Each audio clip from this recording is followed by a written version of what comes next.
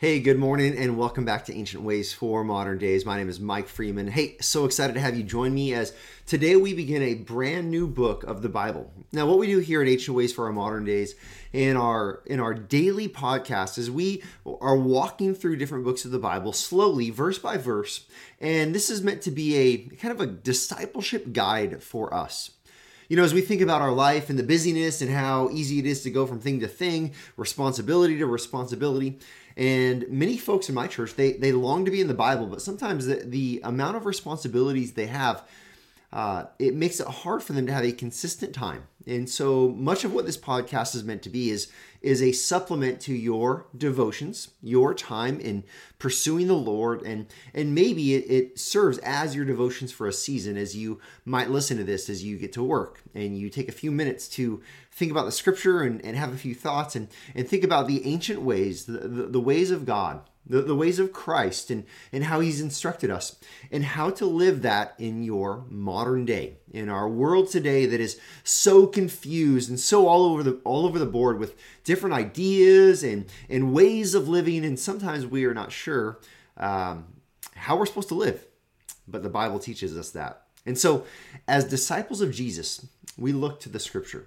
And today we're actually going to begin the book of 1Timothy.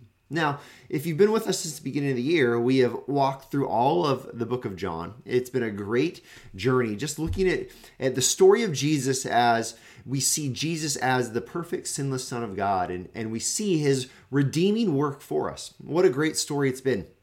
But now we're going to look at Paul as he writes to a young pastor, really giving him instructions of this is what the church looks like. This is how the church is meant to function.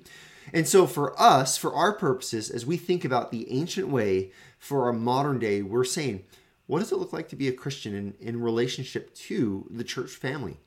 How is the church meant to function, and how should we engage with the church? And so this is a great book, and we're going to start with just a few verses.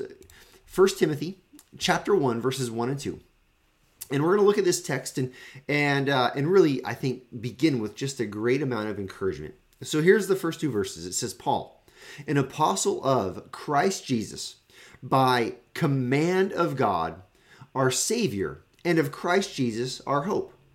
To Timothy, my true child in the faith, grace, mercy, and peace from God the Father and Christ Jesus, our Lord. Now, here's what we have. First of all, Paul identifies himself. He says, I am an apostle of Christ Jesus. But he's not an apostle because he woke up one day and said, you know what, I'm going to go apply for a new job. He is an apostle by the command of God.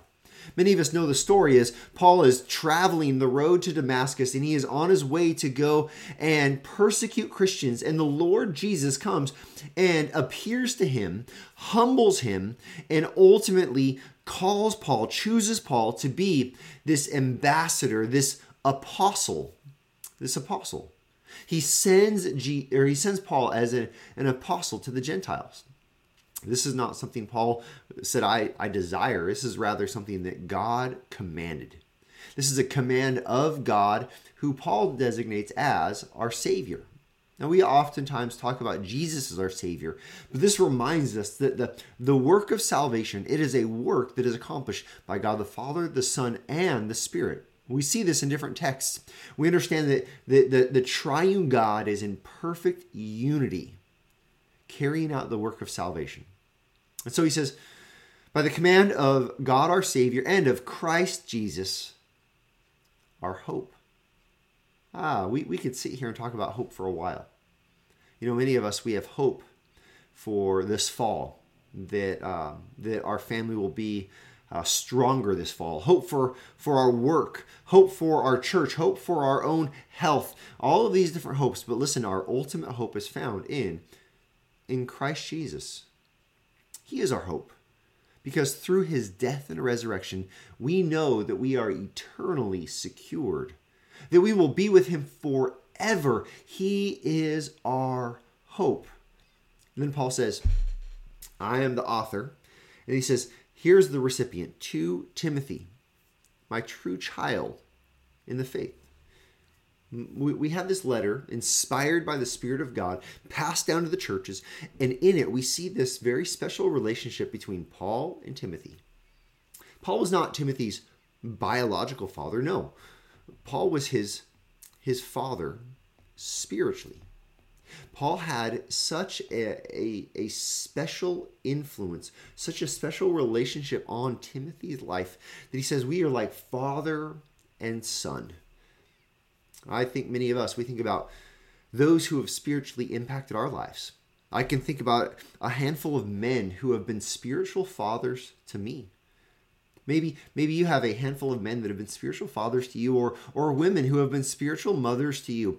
They have invested their lives in your life. They have taught you the word. They have taught you about Christ. They have showed you practically how you were to live out the faith. Like a good father or mother, they have corrected you. They have challenged you. They have called you to holiness instead of to sinfulness. Paul says, you are my true child in the faith. And then he issues this blessing: grace, mercy, and peace. Now, grace is classically understood as when we receive favor, blessing that we do not deserve. This is ultimately given in the gospel of Jesus. We are given this right relationship with God that we did not earn. And then mercy. Mercy is often understood as when we do not receive a consequence for our sin that we do deserve. Again, this is seen in the gospel. We deserve condemnation, and instead we are forgiven. And then peace. Peace is a wholeness. A wholeness in relationship with God that it should be fractured because of our sin, and yet we have a wholeness, a peace, and it's from God the Father and Christ Jesus, our Lord. Let me end with this last word, Lord. It's not Christ Jesus, our best friend, not Christ Jesus, our buddy. We could talk about how Christ is, in fact, our brother, how he is, in fact, our Savior. We could talk about all these different titles, but we must never forget one of the titles of Christ is our Lord. See, we experience these things, grace, mercy, peace, and they're given to us as gifts in God the Father, who sent Jesus as our Savior. But then we walk in these things recognizing that Jesus is our Lord. We live for his purpose.